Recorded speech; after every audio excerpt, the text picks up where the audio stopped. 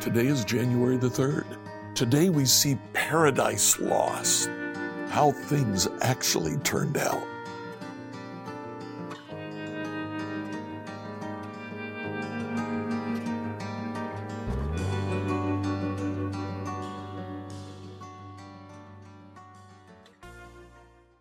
Our reading for today is Genesis chapters 3 through 5. This is the story of the first fall of mankind. Now, it goes beyond Adam and Eve, but it starts certainly with Adam and Eve. In the fall, man is affected in three ways. Man loses his innocence. God told him, you can do anything you want to except eat from that tree. Man did, lost his innocence, and as a result, today we feel guilt. The second thing that happened, man lost his honor. He walked with God. Now when God came, man hid himself. And when God says, why are you hiding? He says, because I was ashamed. The third thing that happened is that man loses his power to govern. Now the world works against him. Now man lives in fear. When Adam and Eve hide from God, God says, why are you doing that? And man says, because I was afraid. I saw that I was naked, and I was afraid. Now, how did that sin take place? Yesterday we mentioned that God told Adam and Eve that they were to enjoy what he had given them and that they were to govern it. Instead, what they began to do is instead of enjoying, they began to desire. The serpent tells Eve that the fruit is good. She looks at the fruit and she desires it. Now, that word for desire in the rest of the Old Testament is translated lust. A desire is simple. Lust carries with it the connotation of evil. Instead of enjoying what God has given us, we want to take more and hoard it and keep it to ourselves. In addition, God told man that he was to govern, he was to care for creation. Now, God says, creation will work against you, whereas before you could cultivate the land and it would produce for you. Now it'll produce thorns. Now it'll produce weeds. Now you're going to have to work hard to get what you want out of the land. In chapter 4, the sin extends to Cain and Abel. God favored Abel's sacrifice because Abel gave the best. Cain gave some of his plants, of his fruit. And God preferred Abel's sacrifice, giving his best. Cain begins to plot on what to do about that. He decides that he wants to kill Abel. God approaches Cain and he says, be careful. Sin now desires you. Very same word. You must subdue it. You must govern it. The very same word. Governing, ruling, exploiting. Enjoying becomes lusting after. Sin extends to all mankind. In chapter 5, we see the story of the rest of mankind. We're led to believe because at the end of each one, it mentions when they died, we're to believe they too sin. What about you? We mentioned at the beginning how man began to feel guilt, shame, and fear. Where do you feel guilt? Where do you feel shame? Where do you feel fear? Read Genesis 3 through 5, please, and look at yourself. Genesis 3 through 5. New Living Translation. The serpent was the shrewdest of all the wild animals the Lord God had made. One day he asked the woman, "Did God really say you must not eat the fruit from any of the trees in the garden?" "Of course we may eat the fruit from the trees in the garden," the woman replied.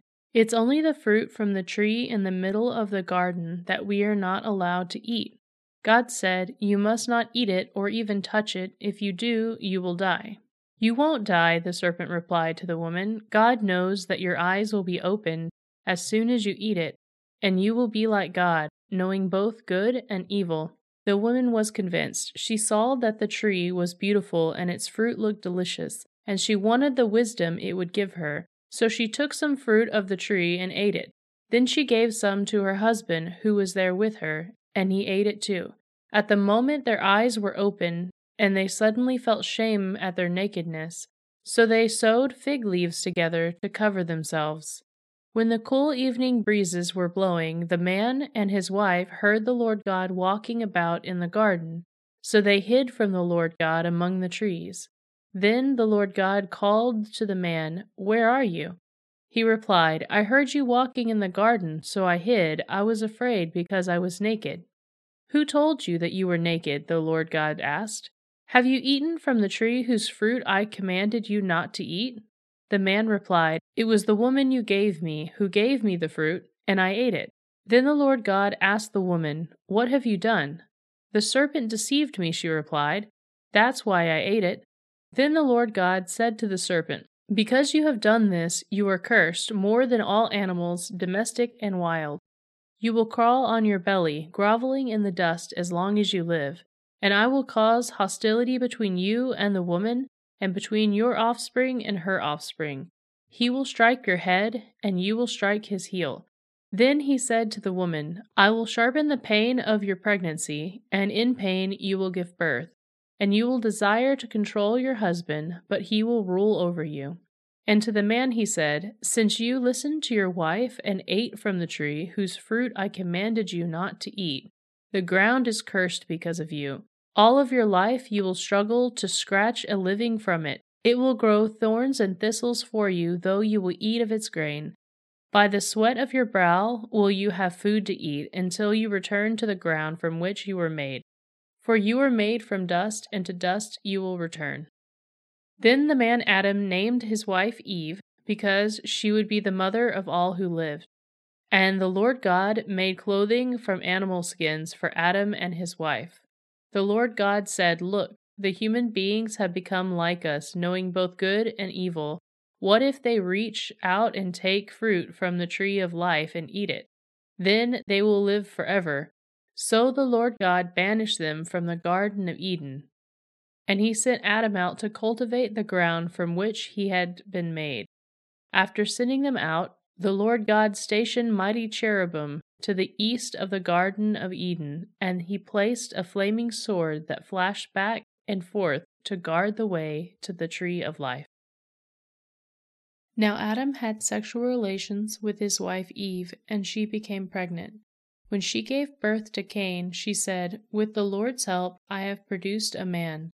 Later, she gave birth to his brother and named him Abel. When they grew up, Abel became a shepherd, while Cain cultivated the ground. When it was time for the harvest, Cain presented some of his crops as a gift to the Lord. Abel also brought a gift, the best portions from the firstborn lambs from his flock. The Lord accepted Abel and his gift, but he did not accept Cain and his gift. This made Cain very angry, and he looked dejected. "Why are you so angry?" the Lord asked Cain. "Why do you look so dejected? You will be accepted if you do what is right, but if you refuse to do what is right, then watch out. Sin is crouching at the door, eager to control you, but you must subdue it and be its master." One day Cain suggested to his brother, "Let's go out into the fields," and while they were in the field, Cain attacked his brother Abel and killed him. Afterward, the Lord asked Cain, "Where is your brother? Where is Abel?" "I do not know," Cain responded. "Am I my brother's guardian?" But the Lord said, "What have you done? Listen, your brother's blood cries out to me from the ground.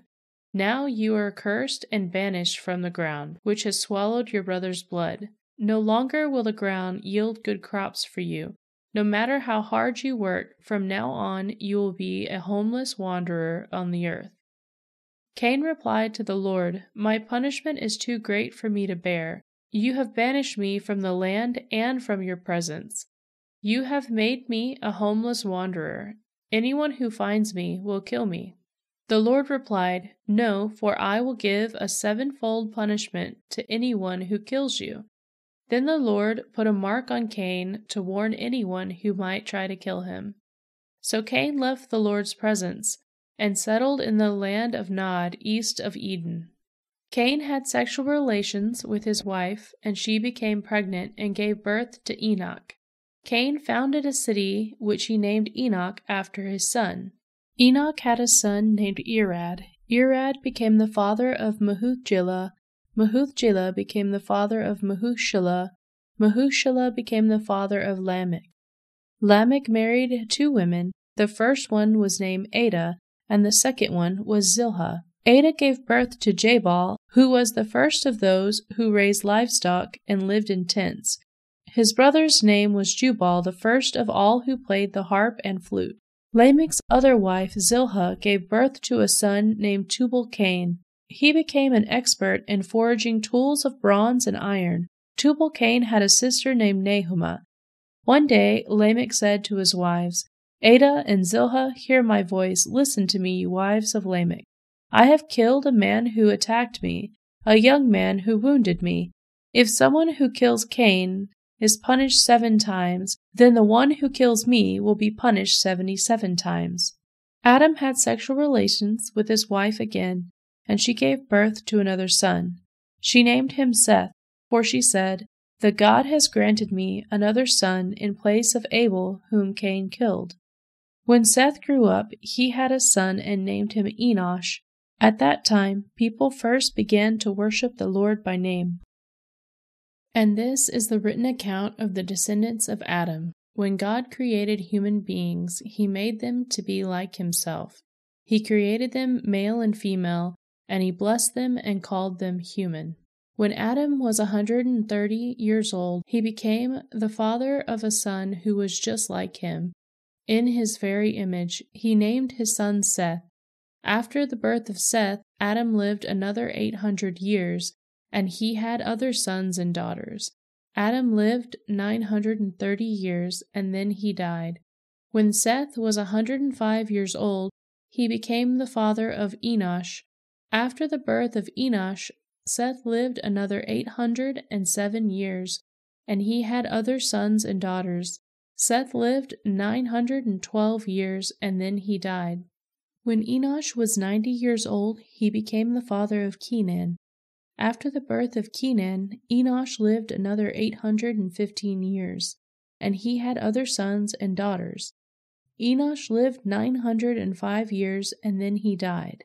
When Kenan was 70 years old, he became the father of Mahalalel.